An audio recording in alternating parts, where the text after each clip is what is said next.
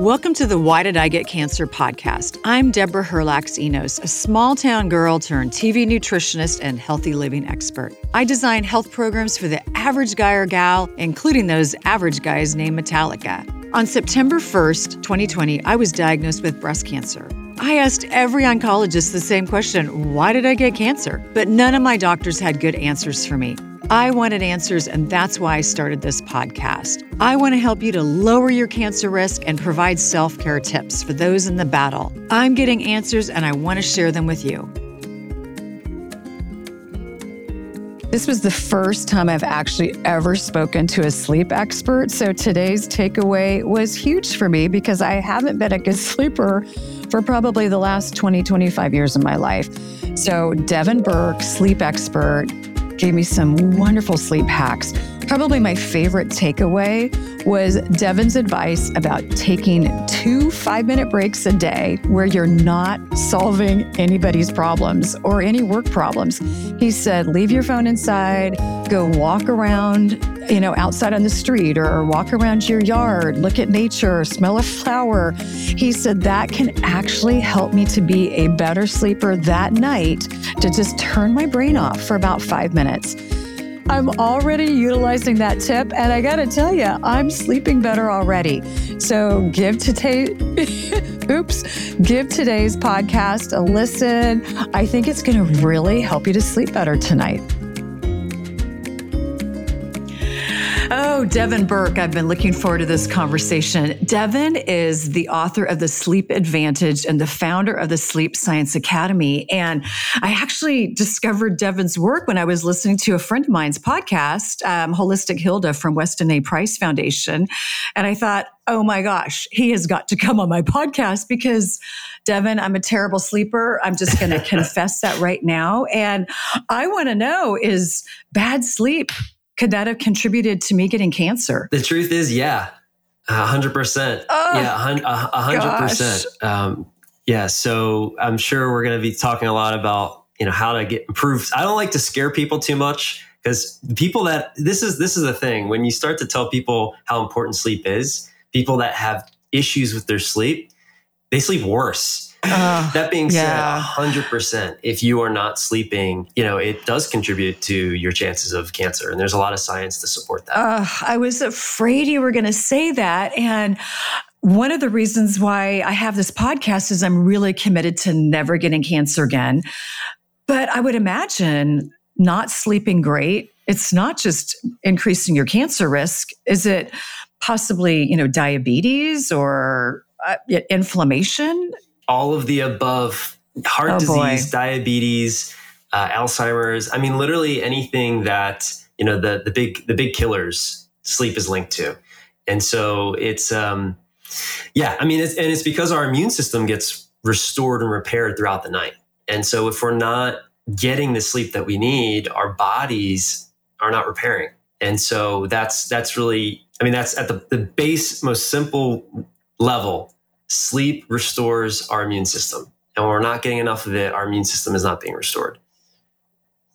Okay. So it sounds like sleep is one of the most important components of a strong immune system. It is. And you can think about it like this. I think probably everyone listening to this probably had this experience of, at some point, having issues sleeping, whether it was, you had a stressful event happen in your life or whatever. Maybe you just had some insomnia. And then you get sick. And I know personally in my life, I do all the things, eat healthy and get the sun and exercise and move my body. But on the occasional times where I wasn't getting enough sleep, I always would end up with a cold or some type of sickness. That is so true. And I think back to being in college and, just busting it out during finals week, not sleeping. Yes. And then 24 hours later, you end up with just a cold, flu, whatever. So, you're right. Okay. So where do we start actually, you know what I think I'd rather start with is, can you define a good night of sleep for us? Yeah. So here's the thing about defining a good night of sleep. It's going to change and vary because there's not really So throughout our life, the amount of sleep and the quality of our sleep is going to change. And it depends on so many factors. It depends on your lifestyle, how much stress you have, how much, physical stress you have. Professional athletes, for example, need way more sleep than the average person. Babies need more sleep than adults, right? So our sleep architecture changes, but that being said, a healthy adult, you want to go through 4 to 5 90-minute cycles of sleep. And you want most of that, 20% of that, you want to be in REM sleep or rapid eye movement sleep, and 20% of that to be in delta deep sleep. But the thing is, it's kind of like a fingerprint, and every night is different. So you can't really, it changes. But the ultimate test is if you wake up and you feel refreshed, if you have energy, if your brain is functional, you probably got a good night of sleep. If you're waking up and you're fatigued and you're foggy and you're tired, then you're probably not getting enough sleep or enough quality sleep. Okay. Right. Because there are times I can sleep maybe 8 or 9 hours and I almost feel like I have a sleep hangover. And then sometimes I feel energized after 6 hours. Yeah. And so that can happen actually if you wake up in different cycles. Oh. So your body loves routine and loves rhythm. And so if you're oversleeping or you're sleeping longer than you normally sleep, you might be waking up in a deeper cycle, which then you're kind of coming out, you feel like you're in a fog. And this can happen, especially for people that nap. They nap longer than 20 minutes. They start to drop into the deeper stages of sleep, and then they wake up. Sometimes people say, well, I nap, but I wake up and I'm more tired and I'm more kind of groggy and foggy. And it's because you're actually getting into those deeper stages of sleep and then you're waking up. So the ideal amount of time for a nap is actually 20 minutes because you're not quite getting into that delta sleep yet, slow wave sleep. And that's the kind of sleep that if you wake up, you're going to feel a little bit confused and dazed. That is so interesting. And I'm not a great napper, but I'm trying because I've read the data that people who nap actually usually have longer lifespans. There's more life to their life and fewer, chronic disease, things going on in their body. So napping is probably something we could really practice. I think so. Here's the thing about napping. If you have chronic insomnia, and I can define that, meaning you have trouble either getting or staying asleep for longer than 3 months and it's affecting your life, napping is actually something that you don't want to do. Because the reason why is there's this neurochemical that builds up in our mind-body system called adenosine. And adenosine creates sleep pressure or sleepiness. And when you nap, you're actually lowering the adenosine. It's getting cleared out because that's what happens when we sleep. And so that sleep pressure doesn't build up. So then you're not as tired at night. And it can actually continue to contribute to you not being able to fall or stay asleep. Wow. Okay. That is brand new information for me. Thank you. That really makes a lot of sense. And if you're someone who, doesn't have chronic insomnia and, you're a hard charging person, napping is an incredible strategy. I mean, most of the world actually takes siestas, it's a normal part of the culture. Here in America, obviously we have hustle culture. You hear the things, snooze, you lose, sleep when you're dead, all the things, right? But most of the world, and you go to Europe and you kind of can feel the vibe. It's a little bit calmer. People are taking these a little bit slower. And there's good reason to believe that that's why in some of these countries, in some places like Okinawa and these blue zones, people live to excess of 100. They do, and they're pretty darn healthy.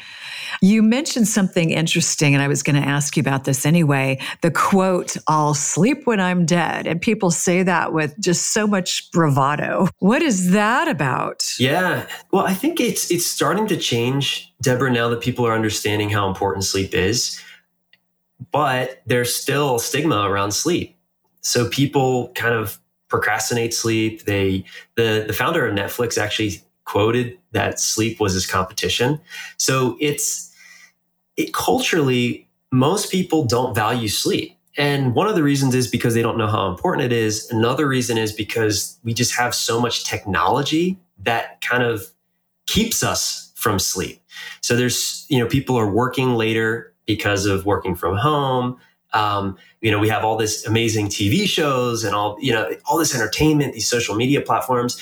So there's a lot more sort of things to distract people from actually sleeping. Like you go back 100 years ago when none of this really existed, people, slept more. And you can actually see that in the studies as far as how much sleep people are getting. Right. What are, dovetailing on that, what are some of the ways we can correct that? Because I'm guilty of being on my phone. I'm now putting some things into place where I still use my phone as an alarm, but instead of, taking my phone up and, doing this at, staring at it at 10 o'clock at night, I set my alarm for the next day at like 7 p.m. So I don't have to, burn my eyeballs with that bright light right before I go to sleep. What is that helping? And what other suggestions might you have? Yeah, it really depends on how far you want to go with this. I'm a big component of a tech-free bedroom. So literally no TV and no phone. But for some certain people, they're not willing to do that, or it's because they have an aging parent or they have kids that are out of the house and they want to have the phone there, right? Right. So, but drawing really strong boundaries around technology is important if you value sleep, because it really is the technology that's getting in the way of most people getting sleep. It's adding more stress to our lives in certain ways, which then directly correlates to people then not being able to, get the sleep that they need and get enough of it. Mm-hmm. Okay. And I couldn't agree more. And I think about, being someplace where there's not great connectivity. And so I end up reading before bed and then I sleep great that night. Yeah, I would say that would be a better routine. Mm-hmm. And here's the thing. It's not like you never watch a show before you go to sleep or never touch your phone. It's not about these absolutes. It's just really about finding balance. And we are creatures of habit, so we get in habits of doing certain things. So I always encourage all of our clients, and when I speak, it's just getting a healthier habit. It doesn't have to be this absolute, like I never watch a TV show before sleep, or I never touch my phone after a certain hour, because then that creates so much pressure around it, and it makes it more of a thing. It's just integrate these sort of steps slowly, and then just notice how that impacts how you sleep, and then notice how that impacts how you feel the next day. And then you kind of can say, oh, it's actually worth it. I actually feel better when I practice, cleaner sleep hygiene, if you will, than when I don't. And then you can make the decision from there. Okay. And I've also heard people mention sleeping in a cooler bedroom. Do you have any information about that to share? Yeah. So our body temperature needs to drop 2 to 3 degrees Fahrenheit for sleep to happen. So, and throughout the night, our body temperature is actually going up and going down. And so studies have shown that a cooler bedroom, 68 degrees, they found is like sort of the optimal temperature, does support deeper quality sleep. So, for people that live in environments where they can open windows, where you're also getting that good air ventilation, because indoor air is not the best. So if you live in a cooler environment, that's a great strategy to kind of kill two birds with one stone, if you will. Fresh air and cooler environment. Oh, that's a great idea. Yeah.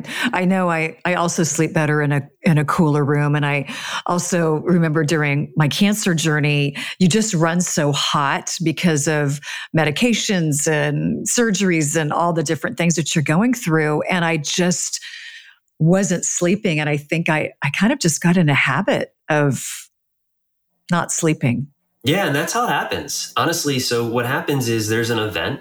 It could be cancer. It could be a death in the family, a change of job. It could be, loss of a relationship, whatever it is. There's an event. And then there's what we do after the event. And this is where most people get stuck, is what they do after. They try to force and control sleep through sleep hygiene even, or doing things to subtly control sleep. And then that creates this pressure around it, which then creates more stress, which then creates cortisol and adrenaline being released at the wrong times, which then, of course, you're going to be up. So that's usually the pattern of how most people develop lifelong sleep issues is what I just shared right there. Wow. Okay. So you can actually like put your finger on an event and say, wow, this is kind of when my sleep stuff started to happen? For most people, you can. Yeah, for most people. And we at Sleep Science Academy, we support literally the difficult cases, the people that have tried the functional medicine, the acupuncture, the therapy, all the things, medications, and in some cases have had insomnia really bad for 30 plus years. But you can, the good news is you can change that. You can change how you think about it. You can change what you do about it. And when you change how you think about it and also the behaviors around it, all of a sudden people are sleeping. So it's not a curse. If you're listening to this and you're like, oh my God, I've never been able to sleep well, it's not a curse. It's just, there's certain things that you need to understand to be able to allow your body to do what it knows how to do. Sleep is the most natural thing in the world. I mean, it's as natural as your heart beating or your lungs breathing or, your nails growing, your hair growing. You don't have to think about sleep. It happens. I love that. Because you can get a little paranoid. And, there have been times in the last couple of years where I've actually had a little sleep anxiety. Yes. So that very is common. Okay. Very common, more common than most people realize. And that's the very thing that keeps people up.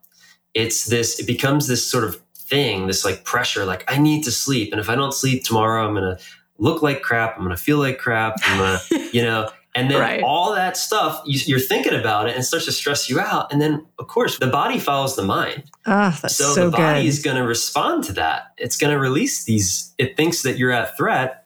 And so that's really, that is the root cause of most people's sleep issues. It's right there.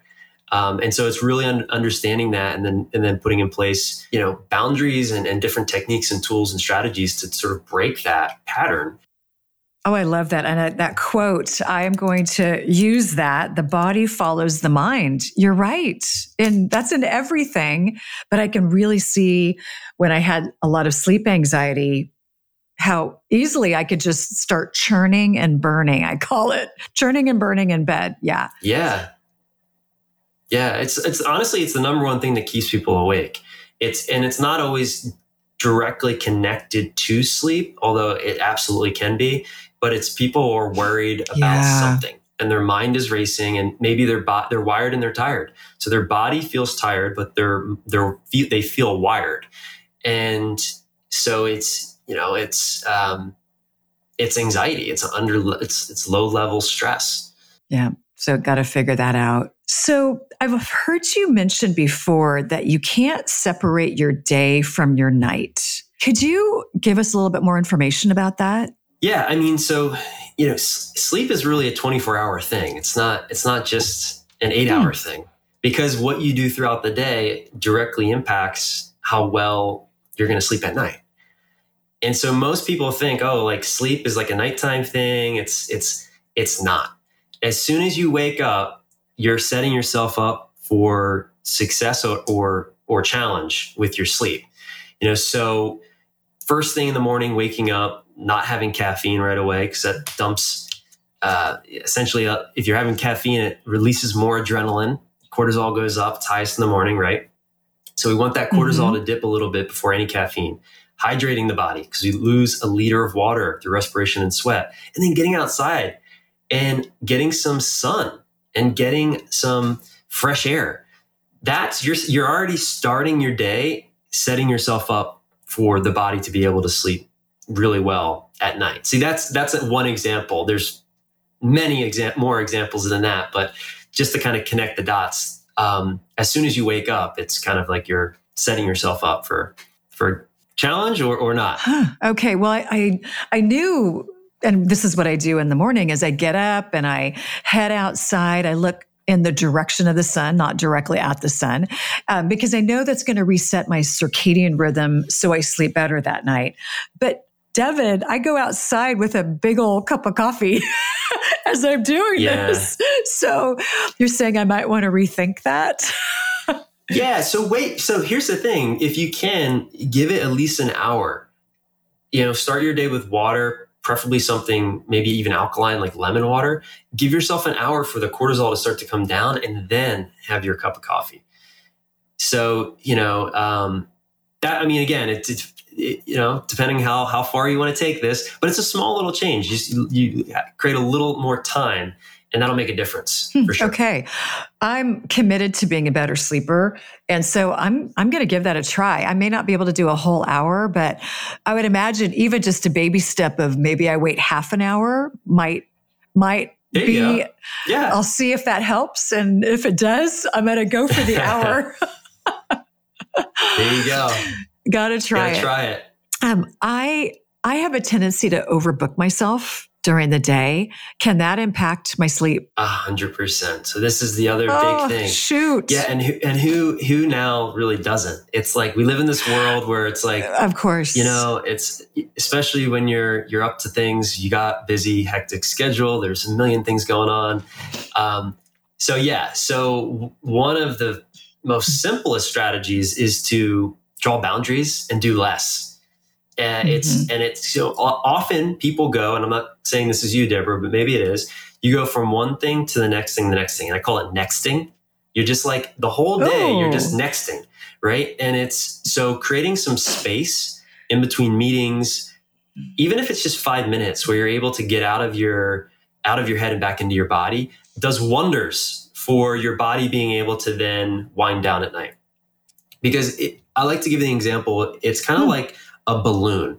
All day, if you're a balloon, there's tension and pressure that gets built up as we're doing things.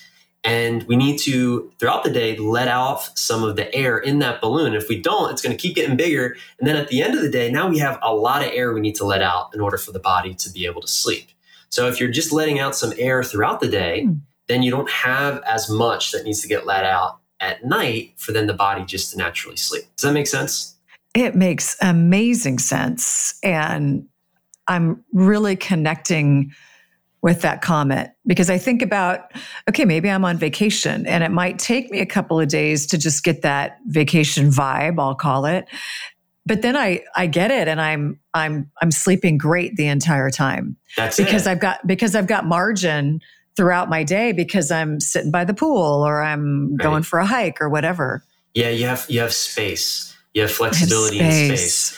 And that's so important. And it's something that we have to be really intentional about in our own lives, because if we're not, it's just, we end up nexting.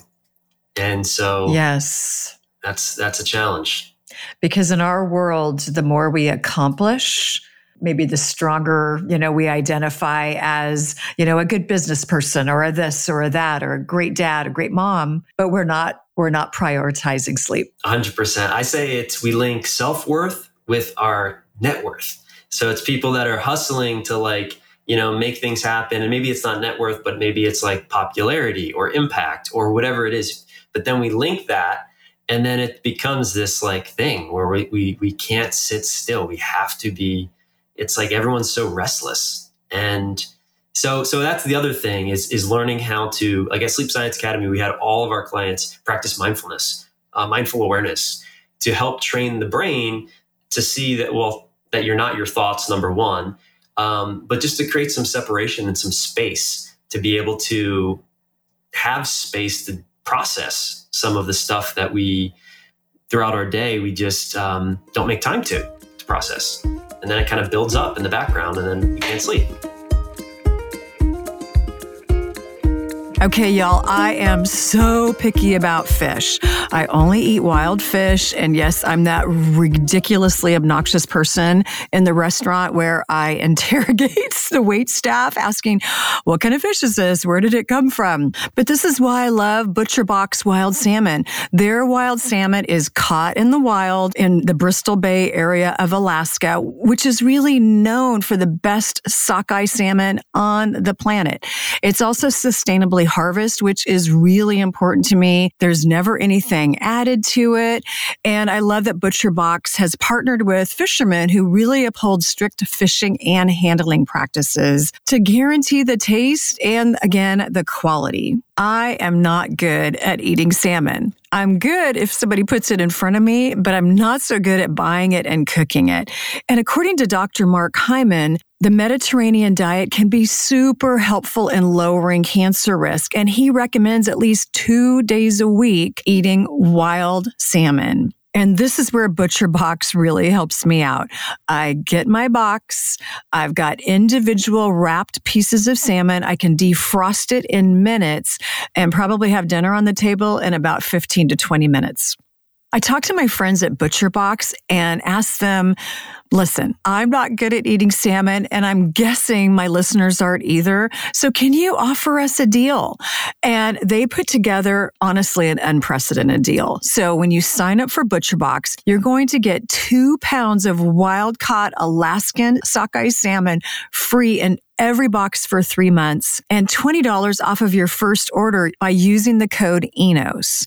Sign up today at butcherbox.com/ENOS and use the code ENOS. Boy, that's a lot of my last name to get 2 pounds of salmon for free in every box for 3 months plus $20 off of your first order. Are you talking about maybe 5 minutes of meditation or deeper breathing, walking around your office or walking around, like outside your office? Like what kind of suggestions would you have for us? Yeah, I'm a huge fan of breathing for sure. Most of us breathe from our chest. If we can learn to breathe into our diaphragm and do it intentionally, that's an amazing way of letting air out of that balloon. Mm-hmm. Going for a walk, moving our bodies is another amazing way. Something that doesn't involve problem solving, really. So all day long, most of us are problem solving, and then we treat sleep like it's a problem that needs to be solved, which makes it even worse. So creating some space to non-problem solve. So that could be a lot of things, but just do something that's a little bit mindless in a mindful way. And doing that will actually create space in your mind and in your body. And that's what we're looking for. I love that. So create space in your day where you're not problem solving. Yeah, that's a huge one, especially for high achievers. And most people that we work with are not, we work with all kinds of people, but a lot of them are there's a type. They're perfectionists, they are problem solvers, and then they put sleep on a pedestal. I call it the 3 Ps. And those 3 right there, if you have those 3 Ps, guess what? You're high likelihood you're going to have issues with your sleep. Yeah, you are definitely going to be at the Sleep Science Academy getting some help. Yeah, exactly. And it's true. And honestly, literally hundreds of people that have been through our program, I've spoken to thousands of people, but hundreds that have been through our program, there's a type. There's a type of person. And often they're pretty empathetic and they care, right? So they're, and these are the types of people that experience sleep challenges. And I always say, if you're experiencing a sleep challenge, it's just your sleep is trying to teach you something. There's something that you get to learn through that challenge, and that's really it. I see it all the time. We have breakthroughs all the time with our clients. They're like, "Oh my gosh, I can't believe I was doing this." And then they start to see it in like their whole life. And they're like, "Oh, I'm like this way and this way and this and this." And all of a sudden it's like, wow, I can't believe I couldn't see that. But when that shifts, again, the body knows how to sleep. There's nothing you really need to do to sleep. There's millions of people tonight that'll do all the wrong things and sleep. And so what does that tell you? It's like, you don't really need to do anything to sleep, but understand, well, how are you getting in the way of your body naturally doing what it knows how to do? And that's the real question. Is how are we getting in the way of something that's as natural as fingernails growing or, hair growing or taking a breath? It really is the truth. I mean, when people understand that, magic happens. It really, it's amazing. And it really seems like sleep is the secret sauce. If you wake up rested, pretty much everything else that's going to happen in your day, you can do well. Yeah. And you know what? this is 100% true. And this is the trickiest thing here, because that's part of that pedestal, right? And then people seek it. It's like, oh my God, I'm a starving person and I need food, because you have the experience of, wow, on that night that I slept well on vacation when I didn't have any stress, I was like the happiest, lightest, sharpest person I've been in whatever, decades.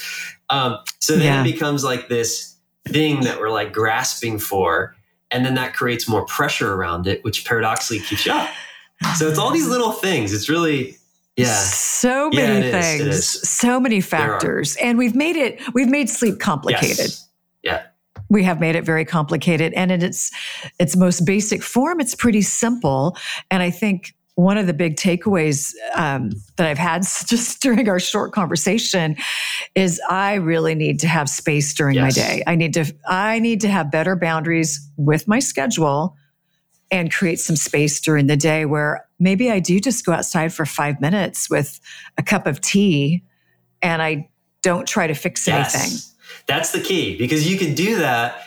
See, the first step is actually creating the space to do it. The second step is like not trying to fix anything. Because sometimes people, they'll take the break, but then they're on their phone looking at their email or answering messages and they're problem solving and they're not even aware. It's like, well, no, that's not it. Like that's not, you're going away to like not do anything, just to be with yourself. Right.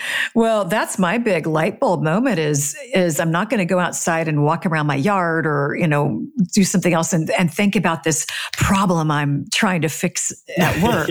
I'm going to go outside and maybe look at the flower, smell the air, watch a bald eagle fly overhead, whatever. That's it. Look at the sky. Yeah. Just become present to like what's actually happening versus future pacing something that's, exactly. Yeah. Okay. Great takeaways. But I still have a couple more questions, and this might be kind of a truth or a lie. I've heard people say that your most restorative sleep is before midnight. Yeah. So there is some truth. I've heard certain people call it like the money sleep hours.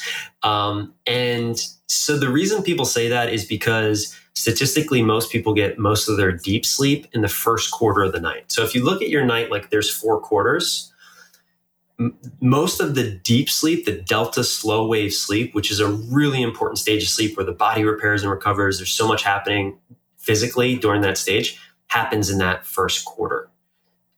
So but it depends on your chronobiology. So certain people, your bedtime might be 12 o'clock, like naturally, and that's fine. So it depends on your natural chronobiology as well. It's not like there's like everyone needs to be asleep by 12 o'clock because that's, somebody said whatever, right? So, but that being said, yes, that's when most of the deep sleep happens. And then on the fourth quarter, so the first quarter, deep sleep, and then we're getting some deep and REM in the second quarter and third quarter. And then on the fourth quarter, right before we wake up, that's when we're getting most of our REM. And unfortunately, what most people do is they do things to get in the way of that first quarter. They eat food too late, or they're watching, they're getting a bunch of light exposure, so melatonin's not being released as much as it could be. Or they're drinking alcohol.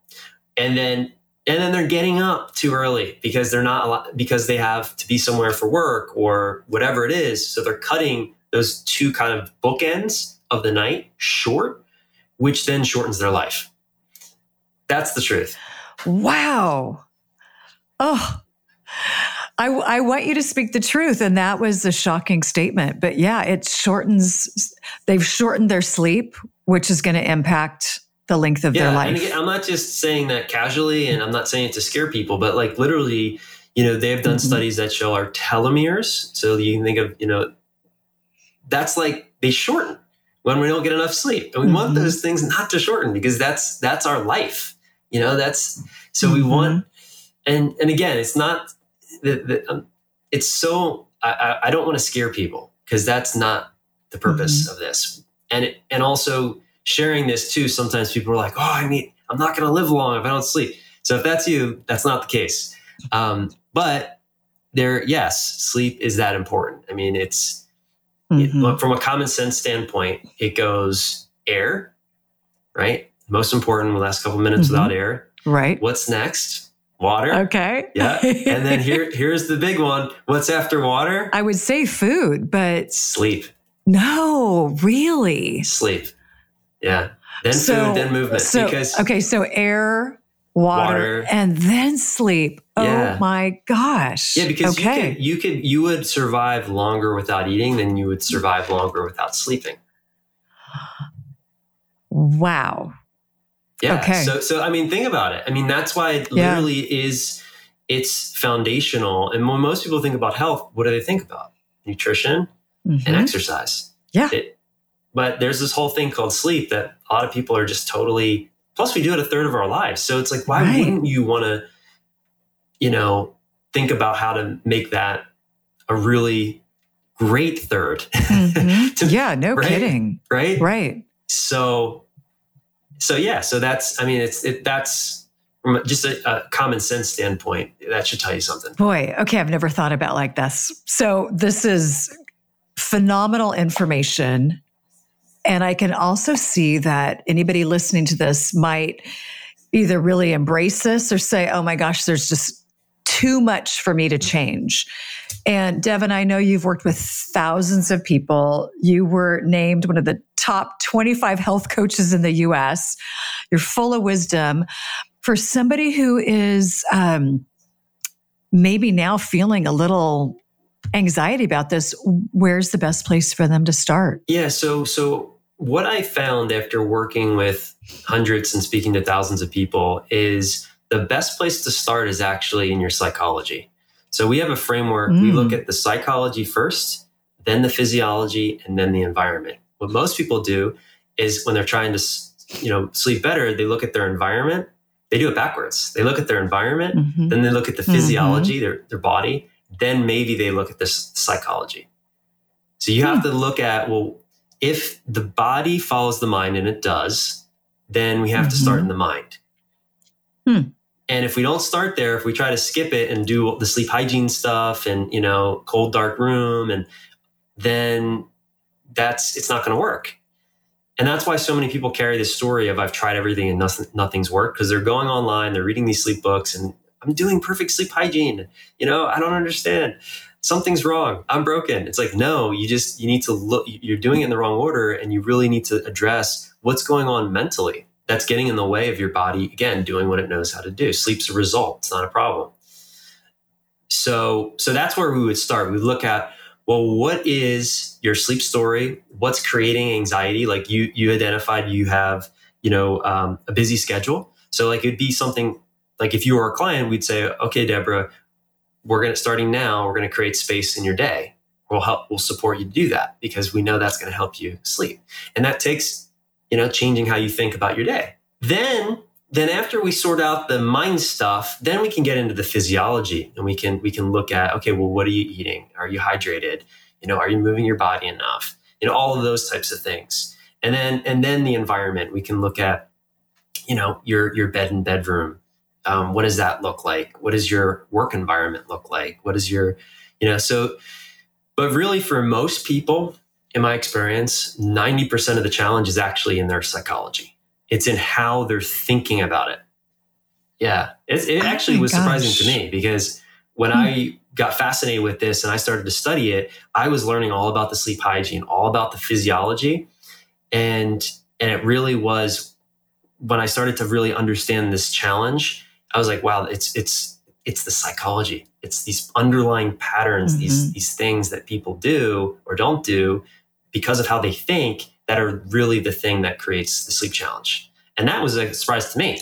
Well, it's a surprise to me too. Yeah, to most people it is. Yeah. And the thing is, and this is where it gets, I'm like, I feel for people because you can't see your thoughts, right? And sometimes people are like, I don't want to, up here, that's a dangerous place, right? I don't know how to deal with some of the stuff that goes on up there. Whereas you can see, we live in a physical world. You can feel your body. You can control your environment, right? And so it makes sense that most people try to change their physiology and their environment because it's tangible versus the psychology stuff, the emotional stuff.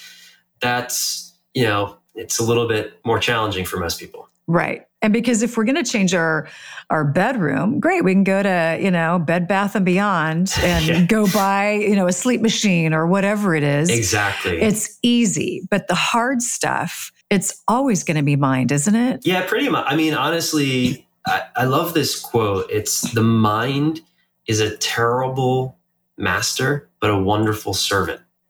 And so when you learn, and I forget who said it, I think it was like one of these ancient gurus. But I love that because it's so true, right? So it's when we understand how our mind actually works, not only does our sleep get better, but our entire life gets better. Because so much we just tell ourselves stories all day and we believe them. And it's just like it creates so much unnecessary drama, suffering, and pain. And it's like when you can really understand what's going on in your psychology and really, it's like, wow, life just gets easier. It gets more enjoyable. You're sleeping better. Everything gets better.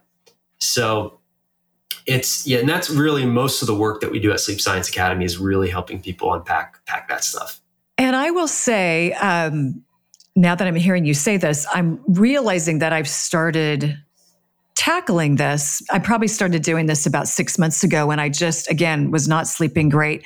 And instead of getting into bed and kind of going through my list of all the things that I didn't get accomplished that day, my list is now all the things I'm grateful for. And instead of churning and burning for an hour trying to fall asleep, I'm asleep in about 10 minutes. Which is that's perfect. That's natural. That's a healthy onset time right there.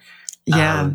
Because you can't really be like, when you're thinking about all the things you didn't do, that's going to put you in a state of like shame or guilt or blame or like fear or anxiety versus like if you're looking at all the things you accomplished, you're in a state of gratitude, right? Yeah. And you can't be in a state of fear and gratitude at the same time. And if you're in a state of gratitude, your body's going to function normally, like how it should be, right? Because that's our natural state. Yeah. And I would imagine if I'm, the old me, which was kind of going through I didn't do this, or, I wish I would have said this to that person, that's going to create probably more cortisol. And cortisol is the enemy of good sleep, right? Absolutely. 100%. Yeah. I mean, it's, the thing, cortisol is great. It wakes us up in the morning and we need it. But not at, 10:30 at night. That's not the time. It should be coming down, not going up. Great. Well, Devin, I loved our conversation. And to me, it's, it's a welcome challenge because I've never really thought about so many of the things that you were talking about. And probably my biggest takeaway is the body follows the mind. And so getting control of that mind before I get into bed, probably not just, getting into bed and letting that mind start. I need to probably start setting some intentions before I even crawl into bed. Yeah. I mean, there's so many ways to work with our mind. And so certain techniques and tools work better for certain types of people.